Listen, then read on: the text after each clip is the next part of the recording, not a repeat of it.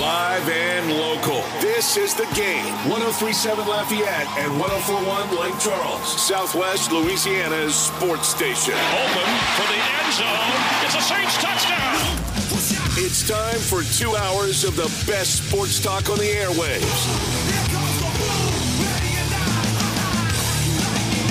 Here's your host, the Blonde Bomber, Jordy Hultberg.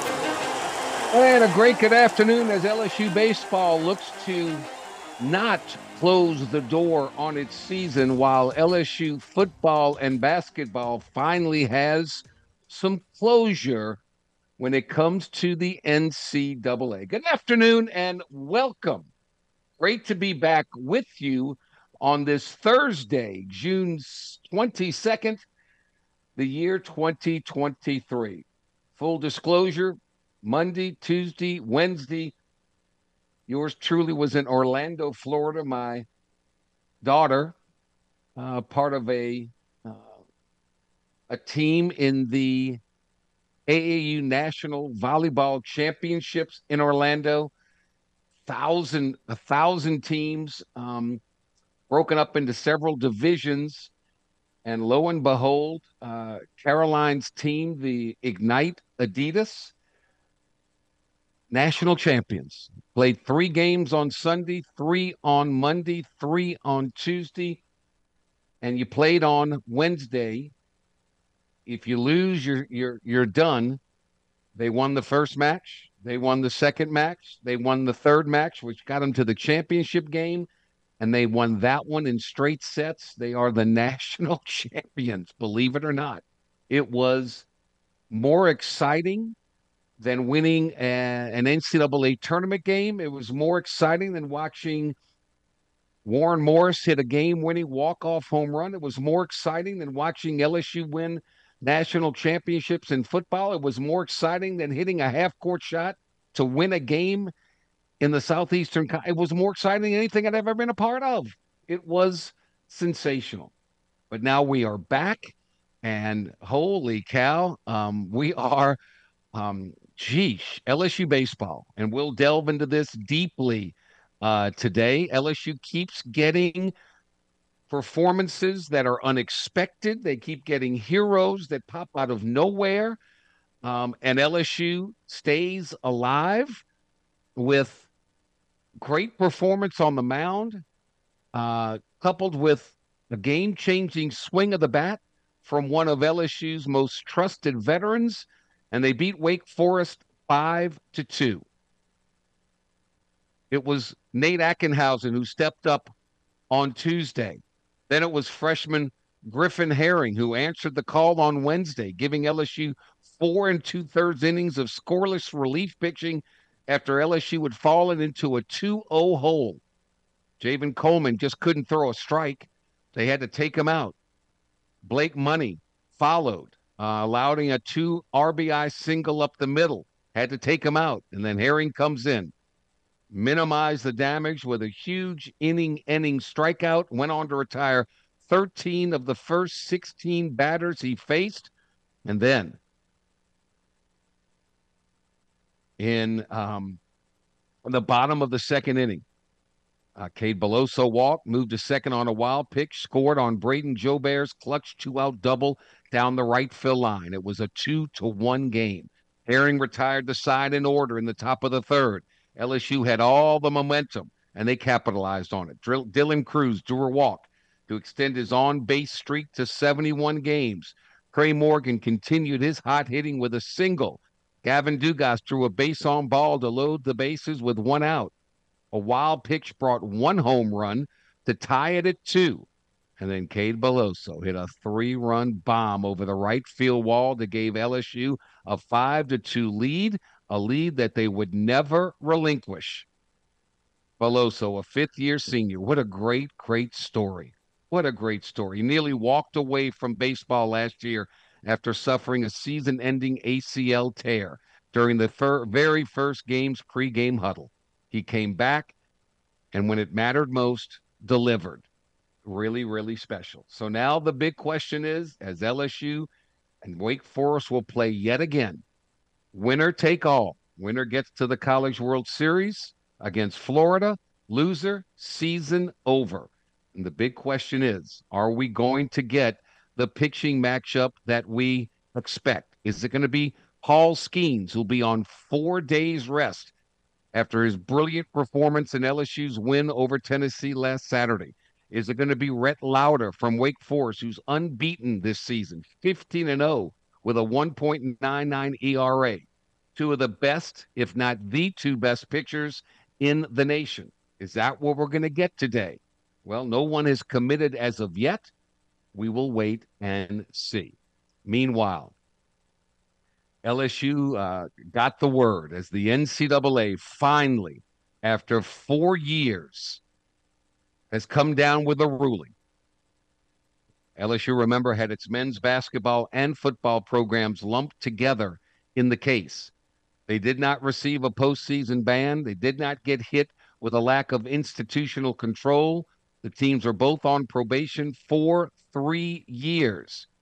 Meanwhile, the long-awaited ruling found that former Tiger basketball coach Will Wade, who is now the head coach at McNeese State, he was given a 10-game suspension and a 2-year show cause order from the NCAA's Independent Accountability Resolution Panel to bring the 4-year case to a close. Wade's top assistant at LSU, associate head coach Bill Armstrong, did not receive any penalties from the IARP's ruling. These decisions are final and they cannot be appealed. What we did not know is that prior to this, it had already been resolved that the football team would vacate all 37 wins from the 2012 through 2015 season because former offensive lineman Vidal Alexander was ineligible throughout his career. LSU self-imposed the penalty after receiving a notice of allegation from the NCAA, but it remained confidential until the ruling was released today. Remember, LSU received the notice of allegations March of 2022, which outlined 11 alleged violations against the men's basketball and football programs. That led 4 days later to the firings of Wade and Armstrong for cause. 8 violations were 11 level 1 infractions, the most severe that can be assessed by the NCAA, and 7 of those 8 pertain to men's basketball. Wade was identified in 6 of the 7 level 1 allegations. Armstrong was named in 1. So when you really come down to it, when push comes to shove, this is nothing. It's absolutely nothing. LSU's not penalized. They have no off-season, postseason banning. This is nothing. This is nothing. As far as vacating wins, who cares? Who cares? Everybody knows who cares? Les Miles, who's not going to have 37 wins on his tally sheet. He's just not. So this is really nothing. Finally, there is closure. Finally, after all these years and all the speculation and all the fact finding and gathering and all this kind of stuff, it just comes down to a basic slap on the wrist. The probation, 3 years of which will end in 2026, requires LSU to inform recruits in writing that the teams are on probation and they must detail the violations that were committed. It must also publish information about the infractions and send annual compliance reports to the NCAA. Whoop-de-doop-de-doo. This is nothing. Congratulations, LSU. You come out smelling like a rose. We'll talk about the NBA draft tonight. We got a lot to get busy. We'll hear from the LSU Tigers and much, much more. When we return, D1 Baseball's Mark Etheridge will join us. We'll get his thoughts on and remember, there's a lot of parents of recruits out there, and how Jay Johnson handles this will be very, very important as we see, Paul Skeens wants the ball, but does he get it? And if he does, how far will they let him go? Details when we return after this timeout. Stay with us. This is the Jordy Hultberg Show on the Game. 103.7 Lafayette and 104.1 Lake Charles, Southwest Louisiana's sports station. Your home for the LSU Tigers and Houston Astros.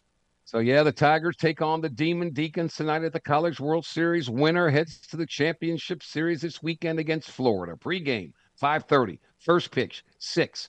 All the action brought to you here on the Game by the following sponsors: Artco Equipment, Arsenal Machine Supply, Bubba Alstale, Toyota and Ford, Cypress Bayou Casino, Iggy Castile State Farm, Attorney Paul Brown, The Bank, Service Chevrolet Cadillac, Beal and Hernandez, and Tibbs Trailers. They say shooters shoot. He's a man who shoots from the hip and a man who's hip when he shoots. And no one shoots more from the hip when it comes to sports talk than the Blonde Bomber. Back to more of the Jordy Hultberg Show on the Game. 103.7 Lafayette and 104.1 Lake Charles, Southwest Louisiana's sports station.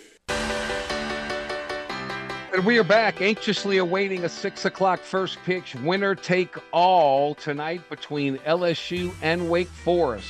Loser, season over. Winner advances to the College World Series Championship Series against Florida. Mark Etheridge, D1 Baseball, kind enough to join us. Wow. Mark, how you liking this College World Series, man? It's been great, hasn't it? I mean, so many close games, so many games. I mean, come down to the ends, not just close ones, but lead changes in the ninth, sometimes multiple lead changes. It's really been a week to remember, and this may be the best of them all tonight. I hate to jinx the final because I'm sure it'll be great too, but it's really hard to beat LSU, who was number one for most of the year, and then when they weren't, Wake Forest was. And then not only that, you got Paul Skeens and Rhett Lauder, the two first-team All-America pitchers, facing off against one another in an elimination game. This is like something Hollywood would write. That raises the big question mark. Paul Skeens, he's always had 5 days rest. This would be the shortest amount of rest he's had between starts. He threw 123 pitches over 7 2/3 innings Saturday against Tennessee, his second most this season. I know if you ask Paul Skeens, yes, give me the ball. The question is, if he does get the ball, how long do you go with him? Yeah, it's a great question, and that's one of the the knocks of pitching late into the postseason is in a lot of these postseason formats. It does lend themselves to bringing pitchers back early or extending them longer than you need them because you really want to go with your best pitchers as often as you can, and that's one of the challenges that Jay and Wes have to figure out because this is bigger than just LSU winning a championship when you consider what Paul Skeens has on the line. I mean, this is a guy who's either going to go first or second, next in next month's draft, and he's good enough that he could be in the big leagues this year. I mean, that's how. I mean, he's just such an anomaly. So we don't really know what the right answer is. I guess is the point, and I think you just have to. He's not the first, pitcher with a professional future to be brought back on major league rest. The difference is, he hasn't really done it yet. It doesn't mean he can't. He's certainly a big, strong guy who takes great care of his arm. He's in tremendous physical shape. I would just kind of watch the long innings, right? That's where you run into trouble because he's a high pitch count guy because he gets so many strikeouts. And if you have that inning where you get 25 pitches in an inning, or, Lord forbid more than that, then that's where I would see a short leash, and they've got to look out for what's best for him.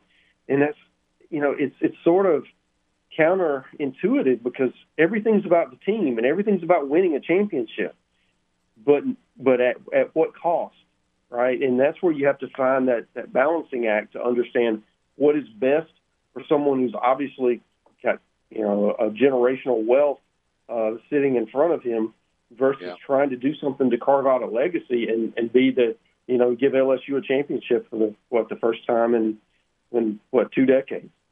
Yeah, and make no mistake about it. There are some parents watching this that have really good sons that can throw a baseball, and they're watching and they're observing, and it is more than just this moment right here. It really isn't. It's such a fine line. Wake Forest is kind of facing the same thing with Rhett Lauder, aren't they? Yeah, absolutely. I mean, Rhett Lauder is going to be one of probably the third pitcher taken, maybe second if things fall right for him. I mean, certainly a great future ahead of him. And the difference, I think, is Lauder is not a high pitch count guy. He certainly can get a lot of strikeouts, but he's not as dominant. He's not going to get the double digit strikeouts consistently like Skeens is, and maybe he can be a little more efficient. And I think that's something that Skeens needs. It's hard to kind of change your game at this stage, but he needs to pitch to contact a little more if he wants to stay in the game longer. And that's, he's just been so dominant. I don't know that's that's something you want to tinker with right now. Right. Now, go to the dance with what brought you to the dance. And we'll see. And then, there are those that say, no, don't do it. Don't start him, save him.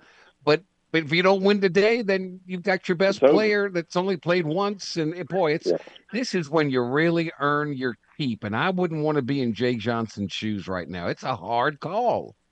Yeah, I think you have to pitch him if he's ready, if his body feels good. He threw some yesterday just to kind of see how his arm would react, kind of pushed everything up a day, doing some warm-up stuff. And I do think because of that, if he tells you, hey, I can go, then you just watch him and you see how he goes. And if things aren't going the way you want, then you go to that bullpen. And frankly, the bullpen has been the undersung hero, right? No doubt. This guy stepping up and doing what they did at times this year, but without any consistency. And I think there's still some, with that, all with these lefties, with Riley Cooper, with what he's been able to do. Was it Griffin Herring last night? I mean, just a cast of guys, and you don't know who's going to be next. The next guy who's going to get called on, who's going to step forward. I mean, and these lefties, other than Herring, Ackenhausen and Cooper look like they just came off of a bar run, and they don't look like great athletes, but they can pitch. Yeah. Yeah, you're right. And I think one of the things that's helped is that, it's a big ballpark, and the wind has been howling in for a lot of the weekend. And that makes it a little more forgiving place to pitch. Now, it's certainly you still have to make pitches, and you have to throw strikes, as Javen Coleman found out last night. You got to get it over the plate. But if you can do that, the wind is going to cover up some of your mistakes. And that works both ways, and certainly LSU's offense has got to deal with that too. And that's why they got out hit last night, but they got the big hit that counted from Belosa, the line drive home run, and that's the key is getting your big hit with the man on base as opposed to scattering him through the game. And that's why LSU still play it, because all of these games have been relatively close, and they've been able to get the clutch hits. The one game they lost, they just didn't get it right. It was it was a close game. It was anybody's game, but it just. Wake Forest was just a little bit better that day. We have got Mark Etheridge, D1 Baseball. One thing I think every LSU fan prays for is LSU doesn't try to attempt another bunt. My goodness gracious. That's not a good bunting team. Man. Don't take the bat out of their hands. Just swing away. Yeah, it hadn't been pretty. And, if you don't do it all year and then you get a chance to do it and it's in a clutch moment and 25,000 people and everybody in the world's watching.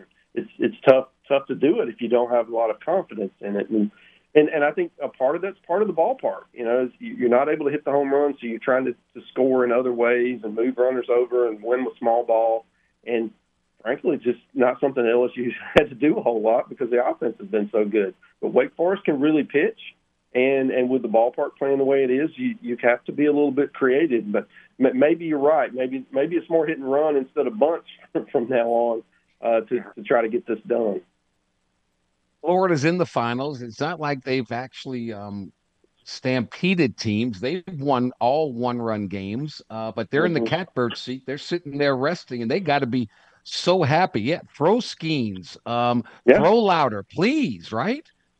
yeah, absolutely. I mean, they're going to sit back and watch. Not only did they get to play a day earlier, so they're ahead from a pitching rest standpoint, but they've had to play one fewer game, and then the other teams are going to play an extra game on top of that, right? So I think that Florida's in great shape from a pitching standpoint. The question is, LSU or Wake Forest, whoever wins is certainly has enough depth to give Florida trouble. And you're right, Florida hasn't been killing people. They've just been able to make the plays and get the clutch hits and get the clutch outs, even when they have to make a pitching change, unexpectedly. Guys have stepped forward and gotten it done, and I think that's the mark of a championship team. When things don't go your way, you don't get flustered. You continue to stay in the fight, and good things happen. All right, Mark, who you got your money on tonight? I'm going with LSU. I picked Florida over TCU, and I felt real good because that happened. And then I picked LSU over Wake Forest, and all those dominoes have fallen except one. So we'll see what happens tonight. But I do think that just because if Skeens, if he can give you 6 solid, and then that bullpen can turn it over and just piece it together from there, I like LSU's chances. I know you got a 2:30 meeting. I can't thank you enough for your time. Should be one heck of a ball game with two of the best pitchers out there. Let the good times roll. Let's see what happens. Mark Etheridge, D1 Baseball. Thank you. Yeah, this is the good stuff. Enjoy it. All right, buddy. You take care. We'll take a quick timeout. When we come back, we'll shift. Chris Paul looks like he's moving on, and it's not to a team in LA. We'll tell you that, plus all the draft info with Ali Cassell next. This is the Jordy Hultberg Show on the game. 1037 Lafayette and 1041 Lake Charles, Southwest Louisiana's sports station. Your home for the LSU Tigers and Houston Astros. There'll be a benefit performance held this Sunday for Grammy Award-winning Louisiana bass player Lee Allen Zeno of the famed Zydeco band, Buckwheat Zydeco. The show will be held from 1 to 7 o'clock at the Showbox at 2431 West Congress Street in Lafayette. Cost is only $10 at the door. The funds raised will help pay for the cost of repairs to Zeno's house to help make it livable again. So come out and watch some great music for a great cause. This is the Jordy Hultberg Show, live from the Evco Development Studios in Upper Lafayette on the game. 1037 Lafayette, 1041 Lake Charles, Southwest Louisiana's sports station. All right, while LSU will try to stay alive in the College Baseball World Series, we've got the NBA draft tonight, and it's so critical for so many teams, and we've already seen some wheeling and dealing going on. Kristaps Porzingis heading to the Boston Celtics. It looks like Chris Paul is moving on to the Golden State Warriors. What are the New Orleans Pelicans going to do? We've had so much smoke, but there's been no fire yet. Will there be? Ali Cassell from At the Bird Writes joins us now to share his thoughts on a very, very important night in the association. Ali, happy Thursday. Happy draft night tonight, buddy. How are you? I'm doing well. Yeah, I'm excited about tonight and quelling a lot of these rumors, right? Putting them to rest because I never truly believed in them. No way the Pelicans are going to move on from Brandon Ingram. Didn't feel the same, even close to it with Zion either, right? Not for what the rumors out there were, right? Just trading for Scoot Henderson, the number 2 or number 3 pick for Zion straight never made any sense to me. Well, it certainly appears that way. It made for some interesting thoughts and interesting fodder. And, of course, whenever you hear that, you're like, oh, he's not happy in New Orleans, and New Orleans isn't happy with him, and this, that, and the other. And I just don't get that, to be quite honest with you. New Orleans has opened its arms to the kid. They've done everything in their power to it. He seems to love the city. We just got to get him healthy, got to get him right. Yeah, have to get him not only right, but also just focused on basketball a lot more, right? Yeah. So, right, not only just on the court, but also off the court, right? You've got to make sure that body stays in shape, whether you're hurt or not, things like that. And so hopefully this will be the last time that we go through this. I mean, 4 years, Jordy. It's time for him to honestly to grow up a little bit and get with it. And that's why I don't blame the Pelicans, right? I think that's why they were doing their due diligence on potentially making a deal, right? Zion's not untouchable around the league, right? He's not one of those guys. Few are, but he's not because of playing only 114 games in 4 years. Okay, 14th pick. Let's say they stay where they are. I know what I want the Pelicans to get. You tell me what, in your best case scenario, what type of player, what style of player do the Pelicans need? Yeah, my hope is them landing Kobe Buffkin, guard, a wing combo guard out of Michigan. He's got no weaknesses, Jordy. He's about 6'4", 6'5", can play defense, can play make, can shoot, good athleticism, good finisher. Like I said, he's got nothing that's a negative. And he just, when you watch him play, I watched a couple of his games this year. I was really, I like players that play with a good feel, good head on their shoulders, and just the game looks like natural to them, right? They can do everything for you. There's no hiccups, none of these obvious weaknesses, which I think really kill you once you hit the NBA level. So Kobe Buffkin for me is, like I said, the hope. Problem is, I think he's going to go before the 14th pick. So maybe he falls. If he does, that'd be great. But if not, I'm expecting for somebody maybe say like Derek Lively, right, to be sitting there for the Pelicans at 14, maybe Jordan Hawkins, maybe Grady Dick, right? So you'd be looking to fill either the center position or adding more shooting if you're the Pelicans. That's what I want. And I don't, it seems like every draft the Pelicans love size. They love 6'8", 6'7", 6'9", wings and people like that. I want a guard.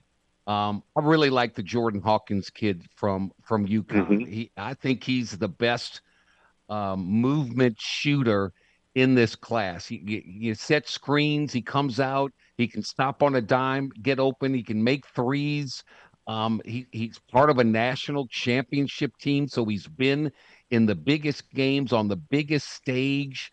I really like that. I want them to get a 6'4", 6'5" that can handle it and that can flat out shoot it.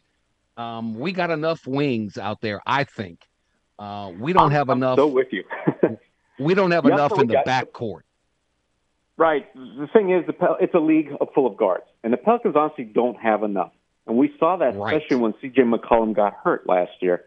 And I think Jordan Hawkins would fit that bill. That's why Kobe Buffkin, he's my ultimate dream, right, yep. That combo guard. But if not, get that Jordan Hawkins, get that shooter. And I'll tell you what, I watched Villanova play Connecticut a couple times, and Jordan Hawkins impressed me a whole lot more than, say, Cam Whitmore. I think Hawkins, like you said, can play the game. He understands. He plays his role to a T. And on this Pelicans team, having somebody like him instead of Grady Dick makes more sense simply because they already have all their wings, right? I'm not sure how Grady Dick would fit in the rotation. You need somebody to play some of these guard positions, to guard some of the faster ones and twos, right? Because Brandon's not going to do it. Trey Murphy, no. Zion, same thing. But Jordan Hawkins, right, especially behind C.J. McCollum, there could be a role for him. So I love it. Pelicans, one of the worst three-point shooting teams, didn't attempt enough, didn't make enough. You've got to shore that up. And I think Jordan Hawkins is like kind of a shortcut to doing that. Give me one of those two. I like Buffkin as well. I don't think he's going to be around. But if he is, great. If not, then I'd look at Jordan Hawkins and I wouldn't hesitate. I don't want a big 7-footer. I don't want that. I need a guard. I need guard play. If the Pels, do you give the Pels a shot at moving up at all? There's a couple of, maybe there's I hear a Dallas at number 10 or number 11 is going to become available. Do you kick that can down the road a little bit and ensure yourself the possibility of getting a Buffkin? I do, because I do know that the Pelicans have inquired about moving up in just about every single draft, right? Doing something different. I know that when Franz Wagner was there, they liked him, Josh Giddey. They thought about moving up in that draft. Same thing when Patrick Williams was coming out, when they drafted Kyra Lewis. They really had eyesight on him. But the problem is, these teams that have those high draft picks, they ask for the sun and the moon. And I don't blame Griff for not paying it. So maybe some team would be closer to more equal value if that comes to be, right? Because a team either has enough young guys, enough draft picks, they're willing to move off of that pick. Then, of course, that scenario would open up for the Pelicans, and I think they would pounce. Like I said, Griff always circles like 2 or 3 names in every draft. And so that usually requires, like I said, moving from the position you're at. So don't think the chances are high, but the potential exists just based on past history. What do you think of the number 1 pick in the draft, Victor Wembanyama? What's a reasonable expectation of him in a rookie season with the San Antonio Spurs? Generally, you get a guy. Look, it took LeBron James 3 years to get to the playoffs. It's like it doesn't just happen overnight. But what's reasonable for Victor? I think a play-in tournament is a reasonable chance at, as from a team perspective for the Spurs to make some noise. I like their talent. I love Devin Vassell. I think Keldon Johnson is solid. And Sohan. I love Jeremy Sohan.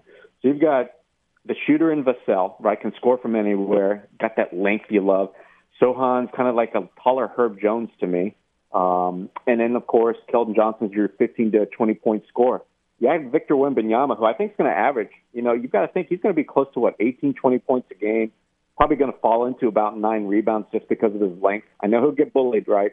Guards are going to push him off his position. He's got such a high center of gravity. He weighs, I think, about 225. But, look, he's got the length to still, even if you're getting pushed off, he's got those go-go gadget arms that are going to reach everything. Yep. And, of course, defensively, Jordy, I think we're going to see him be that true, legitimate shot blocker that he was over there in Europe. Yeah. He's going to fall into 4 blocks because opponents, they're going to go up against him and not realize that really this guy is that long, right? I heard that even his hand is about a foot long, right? 12 inches. So I've heard, he's going to be able to defend not only the rim, but on that same possession, probably get out to the three-point line and shot a 3-point shot because that's what he did in Europe, right? He basically guarded 2 positions on a single possession because he had the length and the speed, agility to do it. So he's going to surprise people. I think he's a true franchise-changing type of player. He's going to take a few years, I'm with you, for the team's success to follow, for him to grow into his body some more. But, boy, that talent I think is undeniable. Yeah, I think he falls into 20 points, 10 rebounds, 4 or 5 blocks. I think he falls out of bed and does that. And I'm praying and hoping that the kid stays healthy. Boston, Washington, Memphis. Boston gets Kristaps Porzingis. Washington gets Tyus Jones. Memphis gets Marcus Smart. It's obvious that Washington is just blowing it up and rebuilding. I think Boston and Porzingis, that's scary to me. Oh, me too, Jordy. Rob Williams, they haven't been able to rely on for health reasons. Now you're adding a guy who's got a checkered injury past too, but not only can he defend the rim, right? He shuts down the paint with his incredible length, standing 7'3". He can knock down that outside shot. I think he's perfect. I think Boston nailed it. And they had to move off one of their guards, right? They had a glut of them in Smart, White, and then Bogdan. I think moving off of Smart and then also getting 2 first-round picks from Memphis is a steal for Boston. I actually love this for the Celtics. Yes. Celtics are unbelievable. Chris Paul looks like he's moving to the Golden State Warriors for Jordan Poole, a couple of draft prospects down the road. Chris Paul with Steph Curry and Klay Thompson. Draymond Green's not going anywhere. What do you think of that deal? I like it for Golden State. They wanted to cut money, right? They're paying way too much in tax, and with this new CBA, the penalties are going to be harsher. Moving off of Jordan Poole made all the sense in the world. You saw the friction. Either Green or Jordan Poole were going to go. You felt like this summer, and we got our answer today. So they got off of his money, his long contract, and now Chris Paul can help. I think a Golden State Warrior offense that is suited for CP3's talent. Steph and Klay, right, Jordy, we know they love to operate off the ball. There's no 2 guards that set better back screens, backdoor cuts, can catch it. If you got your head turned momentarily, they're in that open space scoring, getting a pass from Draymond Green. Now CP3 can also throw those passes. Now Steve Kerr's never going to have to go without having a dynamic playmaker with one of his 2 scoring studs when either Green or Chris Paul sits, right? So he'll have at least one of those guys out there. So their offense, I don't think is ever going to miss a beat. I think it really helps them. If Chris Paul can stay healthy, especially in the playoffs, it's going to help them. Yeah, and I think they'll manage his minutes and Yes. for that. Ali Cassell at the Bird writes, we know Victor Wembanyama is going number 1 to San Antonio. Charlotte's at number 2. Do they go for Scoot or do they go for Brandon Miller from Alabama? I don't understand any world where you don't go for Scoot Henderson. I think his talent Okay. is a level above Brandon Miller's. I think he's that impact alpha guard that can score in a multiple amount of ways. He's going to be a multiple-time All-Star, and I think he's going to grow into his shooting. But his athleticism, his abilities, his work ethic, it's something you want. And Scoot, if there was no Victor Wembanyama, would undoubtedly go number 1. Brandon Miller just has the length, right, that shooting ability. But I'm not truly sure that he has enough of an aggressive mindset to develop his skills or go up against NBA competition where you're going to get the best out of him every night. So if I'm Charlotte, I go Scoot because I know that it may be a better fit on paper, right, because you've got your point guard and LaMelo Ball, but, well, you've got to take the best talent. And I think Henderson, like I said, is above Miller a notch for me. And then the big T comes with Portland at number 3. Damian Lillard has already said, I don't want to go with the youth movement. He wants them to trade the pick and get himself another star to play along with him. If Portland doesn't do that and they pick a Brandon Miller, how many teams are going to line up for Dame Lillard? At Because he's least going to be half a gone. dozen, right? There's going to be Yeah. a lot, Jordan. I think, without a doubt, Portland is going to draft a young guy, and we're going to hear about Damian Lillard getting traded. The rumors are going to start real soon. Miami, I know they want him desperately, but I'm not sure how you get him if you're Miami. I mean, do you trade him just for Tyler Hero and some not, the picks aren't that alluring. Brooklyn Nets could get very interesting, right? They have a lot of picks and some good young talent to send back to Portland. But either way, I think Damian Lillard's days in Portland are done. Question is, where does he end up? What about Brandon Ingram for Dame Lillard? If they didn't have C.J. McCollum, I would seriously entertain that. But I think once What you've gone about down CJ this road, McCollum and what about CJ and Brandon Ingram for Dame Lillard? well, do you think Portland wants to take him back? I think that'd be funny. I don't know. But, yeah, Jordy, I think that ship sailed for the Pelicans because, they have built everything around Brandon Ingram. And right now I know Damian Lillard's probably the better player, right? He's coming off his best season. He's going to be making $50 million. He's going to start trending downwards, you think, sometime soon. And here's the other thing. He has to want to come to New Orleans. If I'm him, I don't think I'd want to come to New Orleans. There's probably other places because you're going to be championship chasing, remember, and you can't rely on Zion. I'd rather go somewhere else if I'm him. Oh, don't tell me the Lakers are going to get him. What do they have to offer? They got nothing. I don't know. Austin Reeves supposedly is the next best thing to LeBron James nowadays, so maybe. I don't know. But I agree with you. Yeah. Come on. All right. So, what are the odds you give of the Pelicans moving up, even if it's just 2 or 3 spots? You give them 20% chance, 30% chance, 0% chance? It's probably something about 5 to 10%. I know that Griff probably has his eye on, and we'll learn about this after the draft, on a player or two. So I know that guy exists, just don't know who it is. So obviously he's going to try and get him besides Scoot. I bet you there's at least another. But chances, like I said, that happening are so remote. Do the Pelicans have a second-round pick? I'm not sure. No, not this year, no. No. Okay. All right. Well, we shall see what happens. I don't want Derek Lively. I know he's 7'1". He's 19 years old. He can't score. He cannot score. I need a guy that can score. Give me the guard that can score. Please, Ollie, please. Yeah, you draft him if you think that you can develop into somebody better than Capella, somebody that's going to make an impact. Because I think his versatility and his length and all that is real, but he needs to learn how to still play basketball, and that's going to take 2 years. And with Jackson Hayes, he never got there. Who's to say Lively won't kind of fall in that same trap? There's no time for building for 3 years down the road. Yeah. We got to win. Yeah. We got to win now, man. Now is the time. Yeah, I'm with you. That's why if Lively was more ready prospect, I'd be a lot more enamored with filling a hole, right, an obvious hole in the Pelicans, because they don't have a long-term solution. But I'm with you. This team wants to win now, and everything that Griff, the players are saying, they want to do that. So going with Lively just really doesn't make a whole lot of sense. Okay. I'll have baseball on one channel. I'll have the draft on another. And we shall wait and see what occurs. But I don't know. Something tells me the Pels may do something.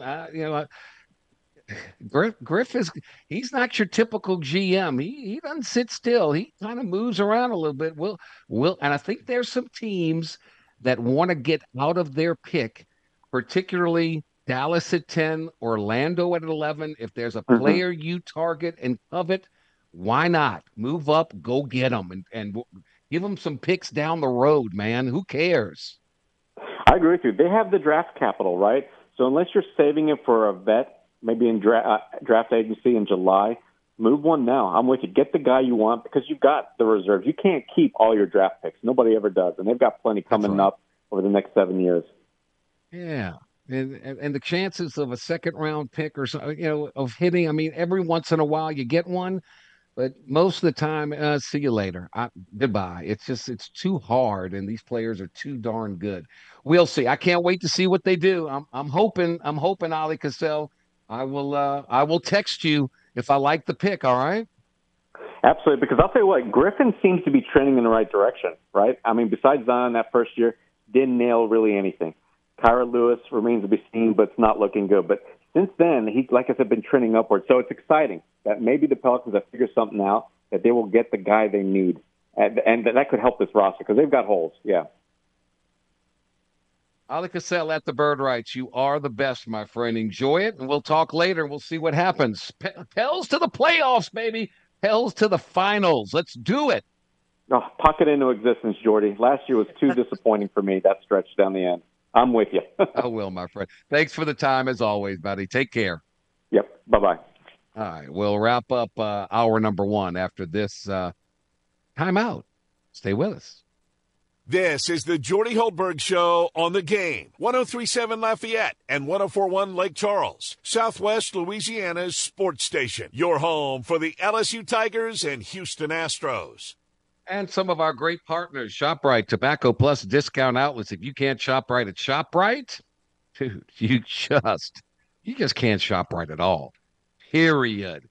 iDucks, cleaning America's air from the inside out. Eon is the premier touchless robotic laser body contouring device that helps you lose those unwanted inches along with permanent fat reduction. Eon, located in Lafayette, in Baton Rouge, and in Mandeville. Call, get a free consultation, and see how it can work wonders for you. By the Louisiana Lottery, so many chances to win, but you can't win until you start playing. And please play responsibly. By DC's Little Capital Exxon, with their true soul food deli tucked away in the corner, best cheeseburger I've ever had. And by Cajun Chef. Oh, right there in St. Martinville, the Beard family. Do yourself a flavor. Turn up the taste with Cajun Chef hot sauce. Every day is a Chamber of Commerce kind of day when you're listening to the Jordy Hultberg Show. This is the Game. 103.7 Lafayette and 104.1 Lake Charles. Your home for the LSU Tigers and Houston Astros in Southwest Louisiana. We're back 55 minutes after the hour. Deion Sanders, the coach at Colorado, is having emergency surgery tomorrow for a blood clot in his groin. So we wish him nothing but the best. Of course, the big story locally is the NCAA has issued finally their ruling on LSU men's basketball and LSU football. It's not all that. It's just not.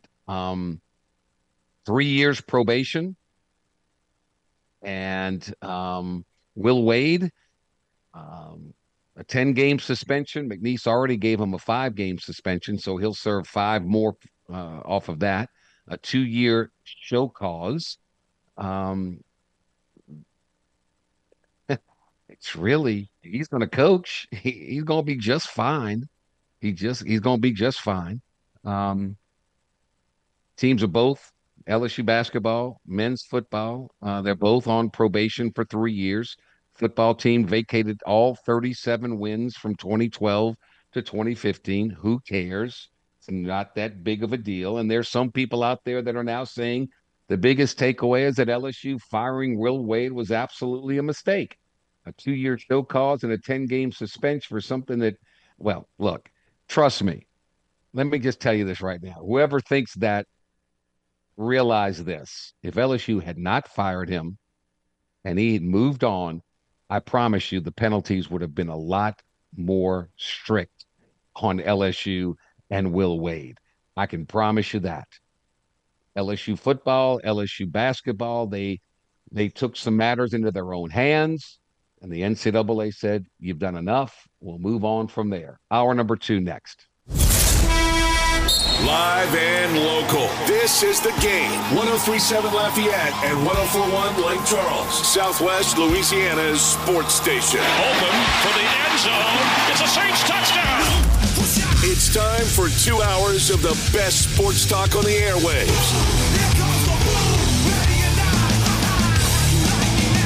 Here's your host, the Blonde Bomber, Jordy Hultberg.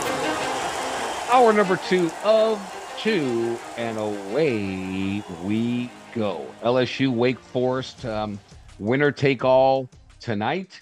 The NBA draft tonight. Pels at number 14. Chris Paul going to Golden State for Jordan Poole and some draft assets, and on and on and on we go. But tonight at 6 o'clock, LSU versus Wake Forest, 5:30 pregame show, 6 o'clock first pitch. You can listen to it right here on The Game, 103.7 Lafayette and 104.1 Lake Charles. To Skeens or not to Skeens? That is the question. He's coming off of 4 days rest. He just pitched 123 pitches in a win Saturday over Tennessee. What do you do? How do you handle this scenario? That's what Jake Johnson and Wes Johnson have to figure out. Whew, it's a tough decision, but we shall see. I want to go to a former LSU baseball player who is a public speaker, professional hitter, does it all. Friend of the program, Chris Reed, kind enough to join us to get his thoughts on tonight's matchup. Chris, thank you for the time, my friend. How are you? Doing well. Just obviously very excited for the game tonight and see how the Tigers can come out and fare. When I bring up the name of Paul Skeens, I mean, look, I know he wants the baseball. I know that. I mentioned it before. Threw 123 pitches over 7 2/3 innings in his last start Saturday. He's going to come off of 4 days rest. That's the shortest amount of rest he's had between starts this year. All of them have been 5 days. Season on the line. He's got a professional career coming down the line. He may be on a pro team in the big leagues pitching this fall. Chris Reed, you've been a baseball player all your life. Tell me what's going through Jake Johnson's mind, Paul Skeens' mind. What do you do in this scenario where you know he wants it, but you got the future to think of as well? Yeah, from the Jay Johnson side of things, coach is there in this situation to really protect the player, because I think we can all agree that Paul Skeens is a competitor at heart, and with that being said, he's going to want the ball. I mean, he would be crazy not to want the ball in this situation.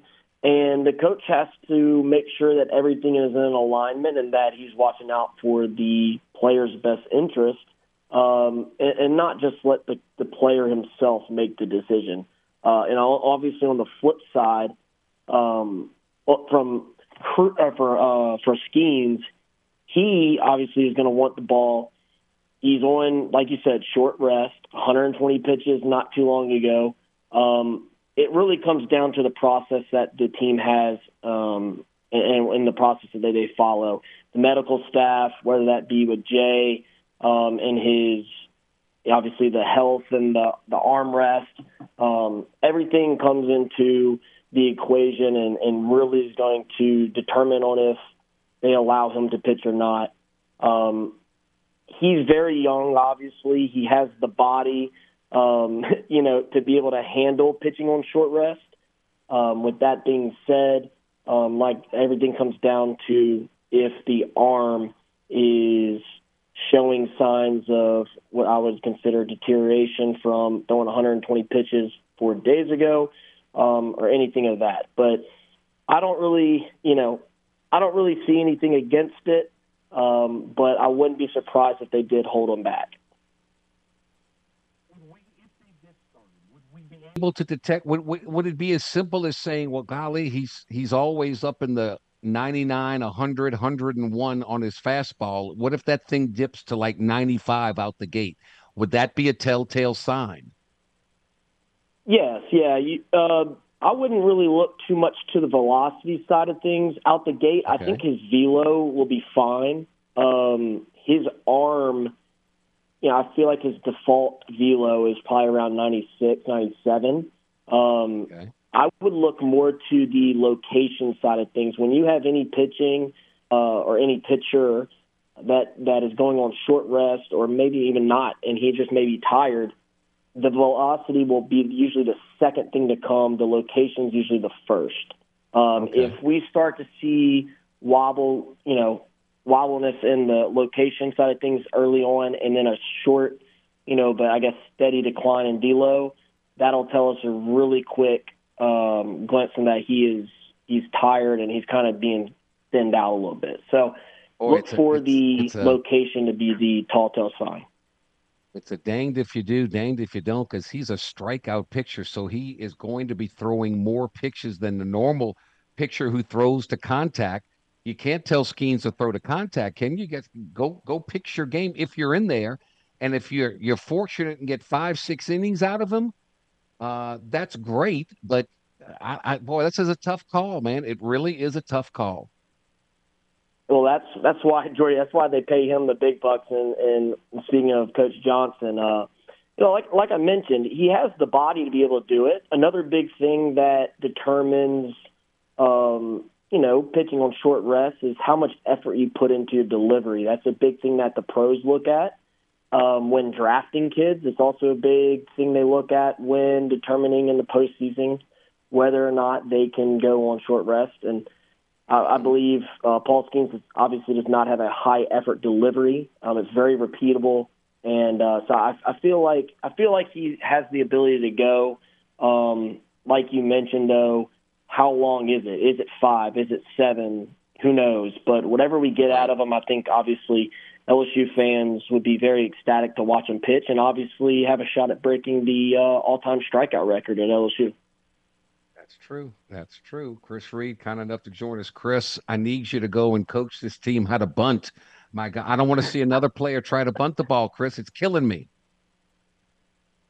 Yeah, we haven't bunted much all season. I know the guys, they practice it. Don't get me wrong, they practice it. But practice is not the same as the game, Jordy. You know that with basketball. It's not the same. You can go through all the different situations and try to throw everything at the players that they can handle. And when the lights come on, it's a different game. And, bunting in that situation with Trey, I know was the highlight for a lot of LSU fans to kind of attack or question the philosophy. But I honestly didn't mind it too much because I believe Jay was really, really worried about just getting that one more run to alleviate any of our pitching woes from the equation. So obviously you hate to take the bat out of, one of your hottest hitters for the last couple weeks. But in terms of the betterment for the team, I felt like the situation called for a bunt. Yeah. Cade Beloso with the 3-run homer. And then these left-handers, I love them. They don't look like world-class athletes, but Ackenhausen, Riley Cooper, I love them. And then we saw what Herring did last night. Are all 3 of those out of the equation for tonight, or can Cooper do it again?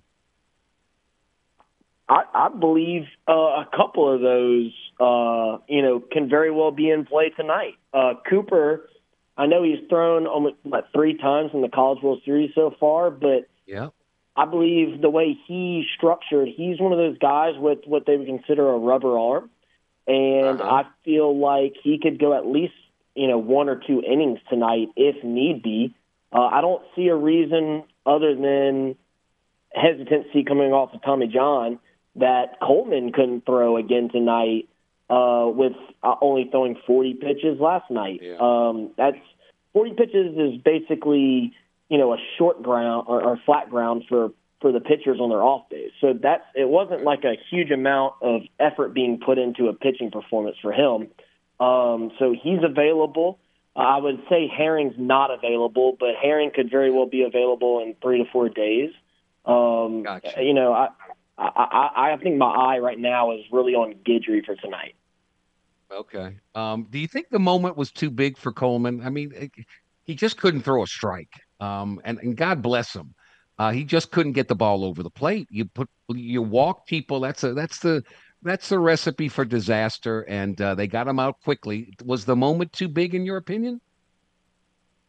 Unfortunately, I believe so. And really, the indicator to me was early on his velo was down compared to what we normally see him at. He's normally 92, 94, but he didn't get to 94 until maybe the second or third batter, and then really didn't quite get back up there throughout the rest of the night. And it looked like he was more or less guiding the ball than he was pitching. And that's usually a sign that a pitcher's kind of feeling the moment and not really living in it is how I would like to describe it. And I hated to see it for him because he's been really good in situations for us this year.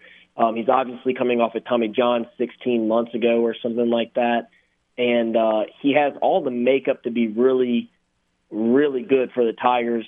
It just, unfortunately last night it didn't work out for him. And I really have to give props to Coach Jay Johnson for taking him out as quickly as he did. Yes. Because if you look at it from the flip side, Jordy, Wake Forest's coach didn't take their guy out nearly as quick, and it led to a pretty big inning for the Tigers, and ultimately it led to a win.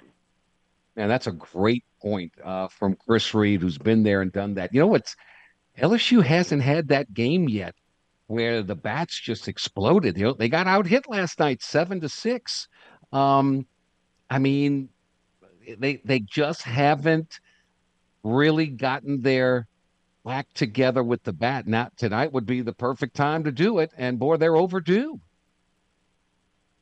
Yeah, I think a large piece of that, and what has probably been the most aggravating part so far for, I'm sure, not only the fans but the players themselves, is that statistic and their batting average for the College World Series is so low and dragged down, unfortunately, because of the bottom of the lineup. And the bottom of the lineup has been huge for us recently and really throughout the year.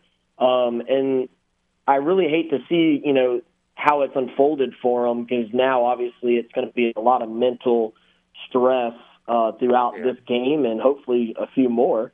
But we have to have production from the bottom of the lineup. I feel like Cruz kind of is starting to feel himself again. Tommy Tanks had some good at-bats. Trey Morgan's obviously on fire right now. But really, I'm looking to Jordan Thompson to really lead the way on the back half of this lineup. We have to have production out of him offensively to get to where we want to be. That was a big staple in Coach Maneri's philosophy, is that our shortstop has to produce offensively, but also be very, very strong defensively. They're obviously the leader of the team. And carries a lot of weight in the eyes of the other players. I like I said, I hate that he's going through a slump right now because I think more than anybody, he obviously wants to perform well for the team. But really hoping that they can pick it up tonight and have that, like you mentioned, have that game that, they all show up as a collective unit and really put it on them. Because I think we can tonight. I know their pitcher's good. But he hasn't been pitching that well, and I think it just serves up a really good opportunity for him. Are you surprised? And I'm not second-guessing the skipper at all, the manager. I hadn't seen Hayden Travinski in a while, and he was hot coming into this thing. What's going on there, in your opinion? Yeah, I've gotten some texts from some people about that he may be nursing an injury or this and that. I'm not 100% sure on that. he obviously has been going through a rough time in Omaha. I believe he was, 0 for 7 or 0 for 8 so far. And I believe really what it boiled down to is that in a park where it's hard to score runs, we just can't really allow our defensive woes from a catching perspective to be the difference maker in a game. And honestly, he's been playing very good on the defensive side of the ball. But I just feel like they wanted the more surefire lockdown catcher back there that can really gun people out when need be, in this big ballpark, definitely since the wind's been blowing in consistently almost every game. Milazzo went 2 for 4 last night. So there you go. Chris Reed, you've been in these big games, these big moments. It's the old cliche, all hands on deck. And it certainly resonates for this one. No question about that. When you look at Wake Forest, you look at LSU, if they both go with their pitchers, it's 2 of the best pitchers in all of college baseball. So what is the key to this thing tonight, in your opinion? Well, the key, I think the biggest key, besides, outside of the normal, you got to play defense, you got to throw the strikes and not walk anybody, really is going to be the bottom of both lineups. If both lineups can really, even go, just scratch a few hits off the board, I think that's going to be the biggest move in the needle in terms of what can sway the game from one side or the other, because both 1 through 4s on each team are very, very capable of doing damage. But with the Aces going tonight, runs are more than likely going to be at a premium, and you have to be able to have guys come up in situations, high leverage situations, that maybe aren't your best guys, and you got to have them come through. It's the biggest game of the year. We have probably the best 2 pitchers in college baseball facing each other. It's not going to be an easy night for the hitters, but you got to fight, scratch, and claw your way out of a hole, and you just got to get it done. I think that's really where we're going to look to see, what the difference maker is going to be the back of the lineup. LSU's had a kind of an unsung hero step up throughout this College World Series. Maybe tonight it's the Cruz, White, Morgan trio that have guided this team all year long, along with Skeens. Maybe the stars shine tonight. If not, then your call will be very, very prevalent. How will Jordan Thompson, who's long overdue, Josh Pearson, even longer overdue, how will they fare? Or does Jay make a change and take Pearson out and put somebody else in? That's the question mark. Yeah. We have a squad of capable people right behind that 6 through 9 spot. And honestly, some younger guys that may benefit from the experience of playing in such a large game.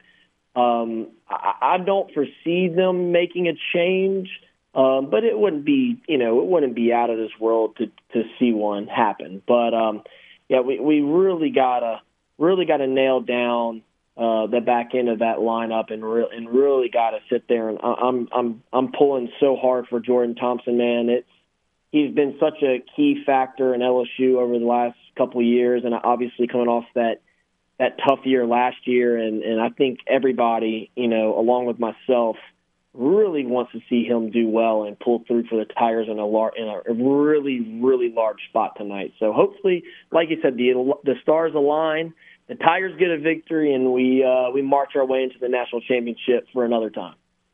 Let me throw one last one at you, and just work with me here.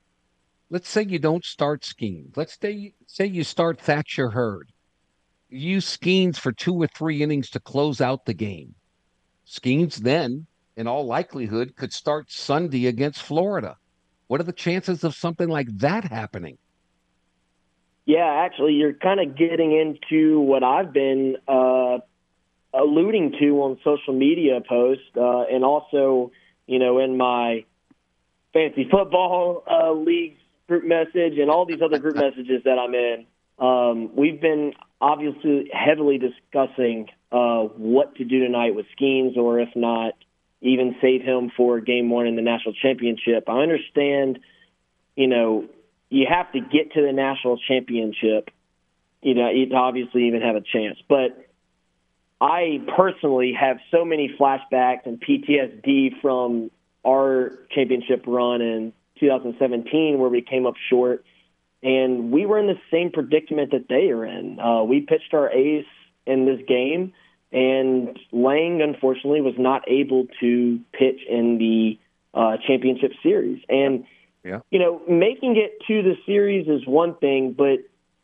we just weren't, it was such an uphill battle. Florida had their ace going, and we had, not saying anything bad, but we had Russell Reynolds, which has not pitched very much that year.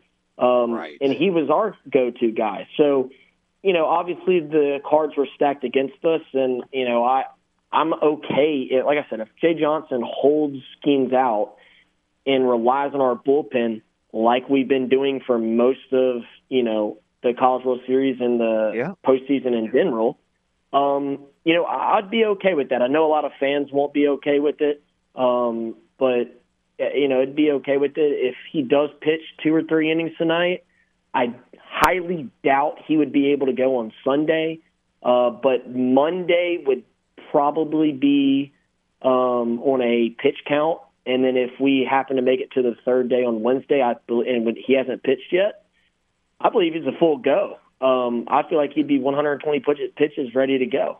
So it'll be we shall see. Very interesting to see how everything plays out here, Jordy. Yeah, Chris Reed, I can't thank you enough, buddy. We'll all be on pins and needles, buddy. Thank you for your time as always. Enjoy the ball game, and let's go Tigers, baby. Let's go. Go Tigers, baby. All right, we'll take a timeout. We'll come back with more next. This is the Jordy Hultberg Show on the Game. 103.7 Lafayette and 104.1 Lake Charles, Southwest Louisiana's sports station. Your home for the LSU Tigers and Houston Astros. Looking for great deals? And look no further than AcadianaDeals.com. There are plenty of 2-for-1 deals available right now. You can get a $30 voucher to La Hacienda for only $15. You can score a $15 voucher to Pizza Artista for only $7.50. You can also get a $40 voucher to Misfits Dine and Drink for only $20. Once again, visit AcadianaDeals.com to take advantage of these deals and so many more. Jordy Hultberg was draining three-pointers with ease way before Steph Curry came on the scene or was even born. Now back to the Jordy Hultberg Show on the Game. 103.7 Lafayette and 104.1 Lake Charles, Southwest Louisiana's sports station. All right, still to come, Matthew Bruni on LSU baseball and the NCAA rulings on LSU basketball and LSU football. Back to some more baseball. Jake Johnson, so critical in pressurized situations. How do you handle it? And this team seems to be as loose as a goose. And here's Jay with talking about just that in elimination games. How do they stay so loose? All right. Yeah, I think in the first meeting of the year, every year, one thing I tell them is 365 days a year, we're going to work on mindset. We expect to be here. We expect to be playing important baseball in June.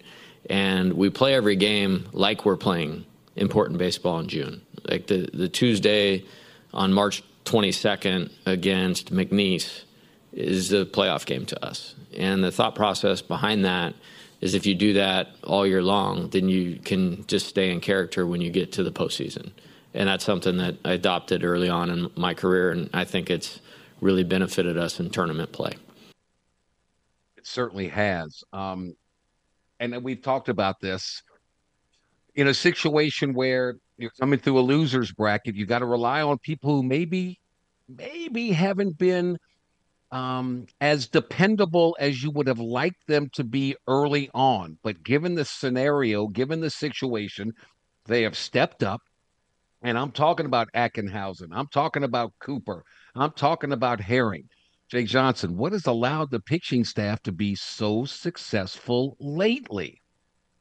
Well, I have two thoughts on that. I think, number one, I don't think the season was as bad as people made it out to be. Like, look at our schedule. Like, just look back at who we've played. And then the Southeastern Conference is not friendly as far as the environments that these guys pitch in. You know, not from fan standpoint, but from the ball. They're small. I mean, I don't have any other way to say it. And you're going to give up some runs in league. And that's every staff in the SEC. So I think part of it was some of that. I think, the best coach that any player is ever going to have in their life is playing time and being through some of that. So when you look back at a couple of the speed bumps, I think about Auburn, and Mississippi State, we didn't want to waste those losses or failure. And I think we learned a lot of things, both as coaches. We've adjusted some of the preparation things. We've adjusted some of the usage, not just in how, what pitches they throw, but how we're using guys. And so I think it's just been a good team effort. And I think we got guys that are good. I think we've evaluated really good with this roster. We feel like we've learned it better as the season's gone along. And, another thought that we talk about early is like, let's play well enough to win games early in the season so you can be in the NCAA tournament, but let's figure out our best team as we go. Makes sense. So LSU is, as any team would have to, they've stretched the pitching staff to get through the losers bracket and force a deciding third game tonight against Wake Forest. The only pitchers LSU has not used are sophomore Sam Dutton, junior Bryce Collins, and junior Christian Little. The big decision, do you start Skeens? And if you do, how long do you go? Do you hold off a Skeens, start a Thatcher Hurd, take Skeens out of the bullpen, and let him pitch 2 or 3 innings and then get to a Riley Cooper or a Gavin Guidry? That's the decision you have to make. All these players want the ball. It doesn't matter. They all want the ball, but they've got to be honest. They've got to be smart. They've got to do the right thing for the team. For the team. That's what they have to do. Coach is going to rely on Paul Skeens. He's going to watch him watch him throw today, warm up and all that kind of stuff, and they'll make a decision. Maybe they've made the decision already. Who knows? We'll all find out in about 2.5 hours. 2.5 hours. That's it. Man, this is exciting. This is really good stuff. The 2 best teams in baseball right now, right here. Rhett Lauder, expected to get the start for Wake. 15-0 with a 1.99 ERA. One of the best pitchers in the nation. Maybe he goes against the very best pitcher in the nation in Paul Skeens. We shall see. I will take a quick time out here. When we come back, more on this and the NCAA rulings on LSU with my buddy Matthew Bruni. Stay with us. This is the Jordy Hultberg Show on the Game. 103.7 Lafayette and 104.1 Lake Charles, Southwest Louisiana's sports station. Your home for the LSU Tigers and Houston Astros.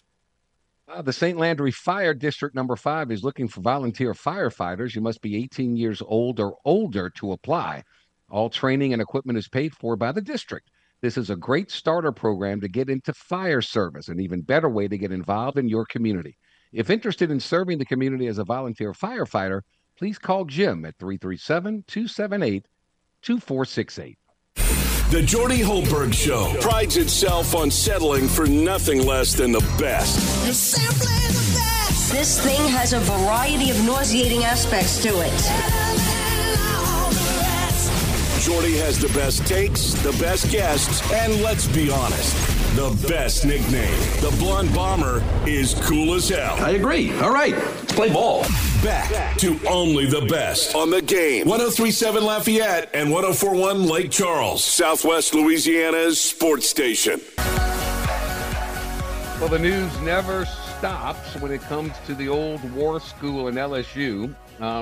The NCAA handed down its infractions case regarding the men's basketball and football programs, and we got a pretty important baseball game tonight, to say the very, very least. So with that in mind, we bring in from BengalTiger.com, on BengalTiger.com, my good friend Matthew Bruni. Matthew, good afternoon, sir. How is your day going so far? It's going well. I wrote a Paul Skeen story, wrote a football story, and obviously the whole NCAA decision comes down. So a lot going on. It's crazy. We're only 40 days away from August 1st, which still feels very close. 4 years to get to the point where you get a 3-year probation, 10-game suspension for a coach, and a 2-year show cause. Man, I think I could have done that pretty quickly. Yeah, it definitely felt like you want to give LSU a little bit of credit, I guess, for getting ahead of it. If you assume that if Will Wade was still the coach, it would be very different. But like you said, this decision could have been made quickly. And obviously, if it was going to be more severe with Will Wade as the head coach, then they could have made that decision while he was still there. And then if LSU fired him, then they could have gone from there. But, yeah, it definitely feels – I don't want to downplay it, because it did put this men's basketball program into a state of change where they did win a SEC title. And now they fired the coach. They went with McMahon. McMahon was hired with a cloud over the head of the program. So, if nothing else, LSU did have some punishment out of this. LSU did suffer from this as far as the men's basketball program goes. But when you see it in writing and you see the overall impact of it, it's very minimal. And Will Wade will get a 10-game suspension and a little bit of recruiting impediments going in the coming years at McNeese, but overall he looks like it's fine for him as well. Overall, he's back doing what he wants to do. And look, people that say, they fired Will Wade too soon. They should never have fired him. I promise you, if Will Wade was still the coach of LSU basketball, this penalty would have been significantly more than what it is right now. Yes. Definitely he was still the head coach. And now it was a little unclear to me figuring out exactly what they were able to find because the wiretap situation was a little unclear to me of what exactly they got from that. But still, they had enough to where I think we've seen schools get penalized for less. I remember a few years ago, Oklahoma State got a postseason ban, and I think that was the year they had Cade Cunningham, and they got a postseason ban for a lot less than this. And so I think there was enough to where if Will Wade was still the coach, that they would have been scrambling. They would have been facing some postseason bans, maybe scholarship stuff as well. Will Wade was fired. Ed Ogeron was fired. Brian Kelly took his place. Brian Kelly now says college athletics is at a crossroads. If it doesn't get this name, image, and likeness compensation for college athletes fixed. He was in Washington, D.C. this month to lobby for legislation to help rein in what at times seems like a free-for-all since the NCAA allowed athletes to profit from their name, image, and likeness in 2021. Once that cat's out the bag, it's hard to rein it back in, isn't it? Yes, it feels borderline impossible, but you're right. Brian Kelly went over to Washington, D.C. He was there with Nick Saban and plenty of important people that know what they're talking about, or that should know what they're talking about. And it's going to be very difficult to regulate it without making them employees, in my opinion. But that's always been my kind of full stance, is that you're not going to be able to regulate it until they are employees of the school or of the NCAA. And, there's a way to have them under contract, or there's a way to be able to control the money they make or control the hours, so on and so forth. But yes, it definitely feels like you're fighting a losing battle when you're trying to control this, and then you look across the country at what's happening at, I'm basically, almost most of the P5 schools and trying to do it. And then you hear stories from smaller school coaches saying, all my players were approached by P5 teams to gauge their interest and stuff. And so it is just complete mess right now, I'd say. Yeah. I do think it is the right decision. So to have the players paid, so that's not going anywhere. But we'll see what they end up doing and how drastically they have to change what NIL is. There's a trickle down effect, and it's not a level playing field because a lot of programs don't produce the revenue that others do. They don't have well-funded donors that others do.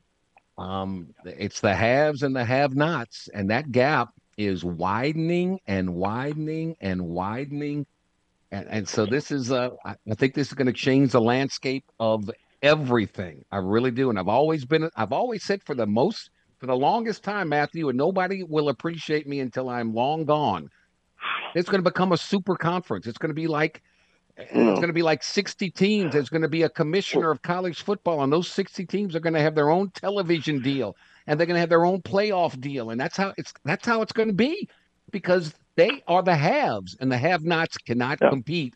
And these have-nots, the haves aren't going to want to split this television revenue with the have-nots that don't compete at the same level. They're just not going to do it.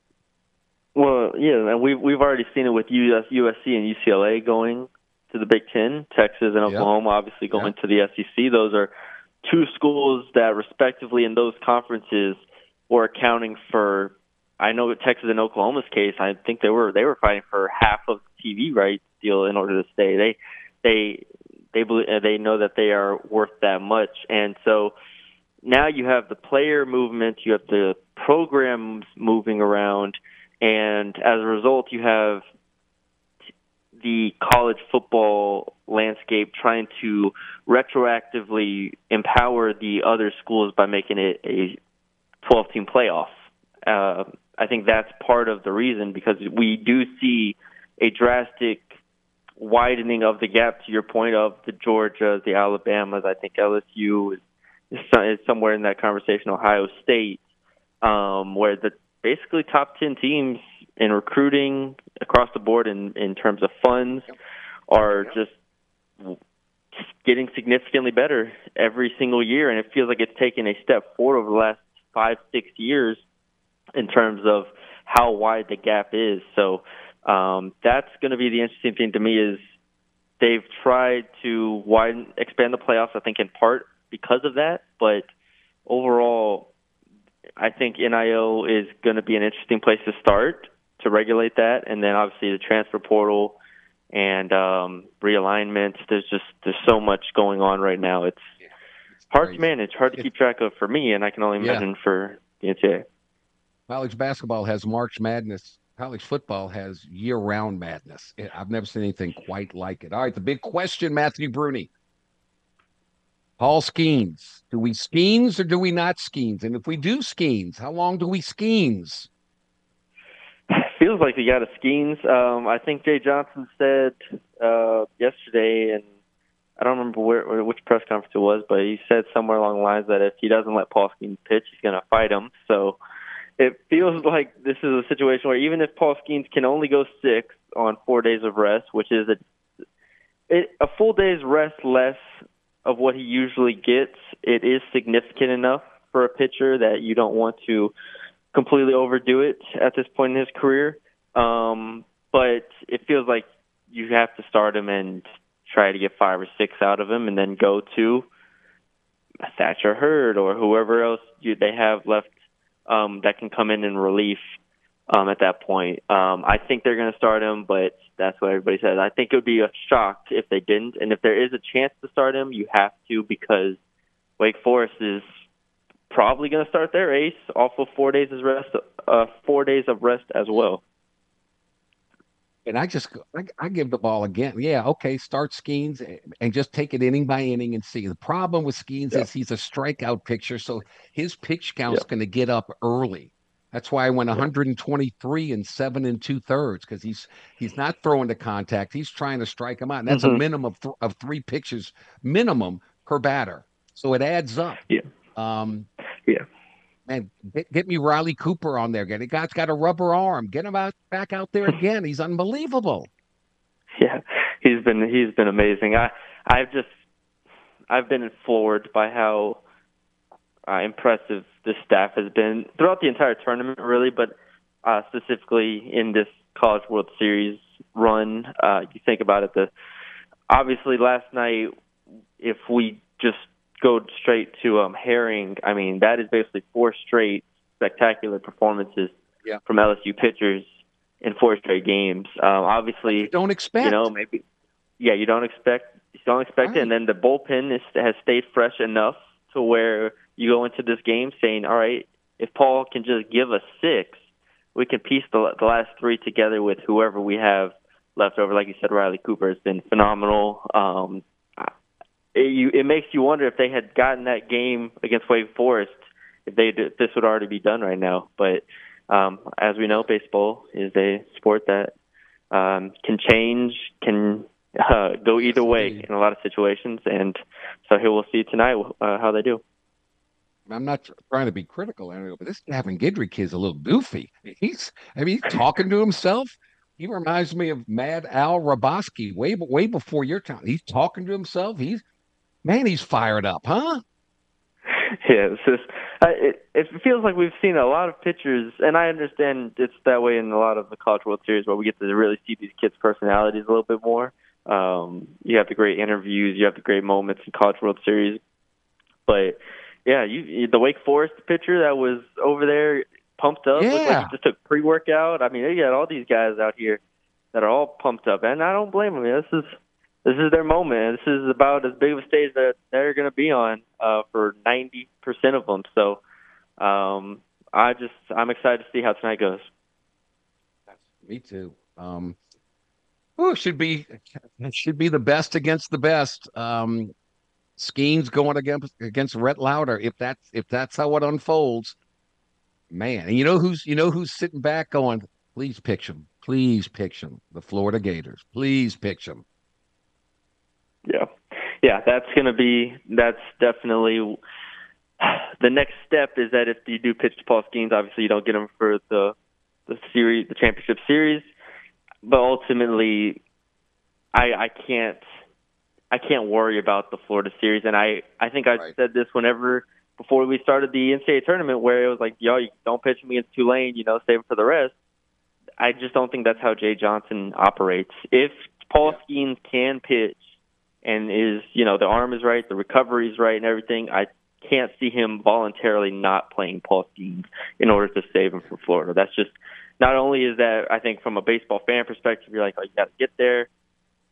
Jay Johnson has been wired this entire season. Just win the game that's in front of you, and I think that's what he'll do. Worry about tomorrow. Skeens knows it. Jay Johnson knows it. We don't know it. We'll find out in about 2 hours and 10 minutes. So cannot wait to watch it. And the NBA draft tonight, too. Can't wait to watch that. Matthew Bruni, thank you so much. BengalTigerOn3.com. Busy days, my friend. Thank you for spending some time with us. Yes, thanks, Jordy. Anytime. Take care, buddy. All right, we'll take a time out here. We'll come back. A very special birthday to one that left us way too early. Still the greatest player I have ever seen, ever. Next. This is the Jordy Hultberg Show on the Game. 103.7 Lafayette and 104.1 Lake Charles, Southwest Louisiana's sports station. Your home for the LSU Tigers and Houston Astros. And ShopRite Tobacco Plus discount outlets. You can't shop right at ShopRite. You can't shop right at all. By Ducks, cleaning America's air from the inside out. Eon, the premier touchless robotic laser body contouring device that helps you lose those unwanted inches and permanent fat reduction. Eon, Lafayette, Baton Rouge, Mandeville, the Louisiana Lottery. So many chances to win, but you can't win until you start playing. And please play responsibly. DC's Little Capital Exxon with their true soul food deli tucked away in the corner. Besides all the other great products inside their store, they've got that deli, and that cheeseburger is unbelievable. And by Cajun Chef, do yourself a flavor. Turn up the taste with Cajun Chef hot sauce. Here's 3 pieces of advice to live by. Never play cards with a guy whose last name is a state. Don't spit into the wind. And always listen to the Jordy Hultberg Show on the Game. 103.7 Lafayette and 104.1 Lake Charles, Southwest Louisiana's sports station.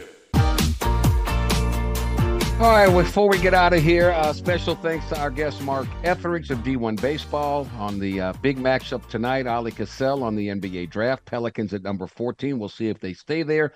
Chris Reed on LSU Baseball. Matthew Bruni, all things on LSU as well. 5:30 pregame show, 6 o'clock first pitch, LSU Wake Forest here on the game. If today, June 22nd, is your birthday, happy birthday from all of us to all of you. You share yours with. He would have been 76 years old today if he had not passed away on June 5th in 1988 at the tender age of 41. Still the greatest basketball player I've ever seen. Happy birthday, Pistol Pete Maravich. Would have been 76 years old today. James Mesh, thank you, sir. Thanks to all of you for listening in. Thanks to our partners that make it possible. Come on back tomorrow. We'll see if LSU is staying alive. We'll see if the Pels got the right pick in the draft. So until then, I'm Jordy Hultberg. Stay thirsty, my friends. Do everything you can to stay healthy. Let's be kind to one another. And by all means, be happy. Up next, Crunch Time with Miguez and Mesh. Let's roll, Tigers. Let's roll. Have a great one. So long, everybody.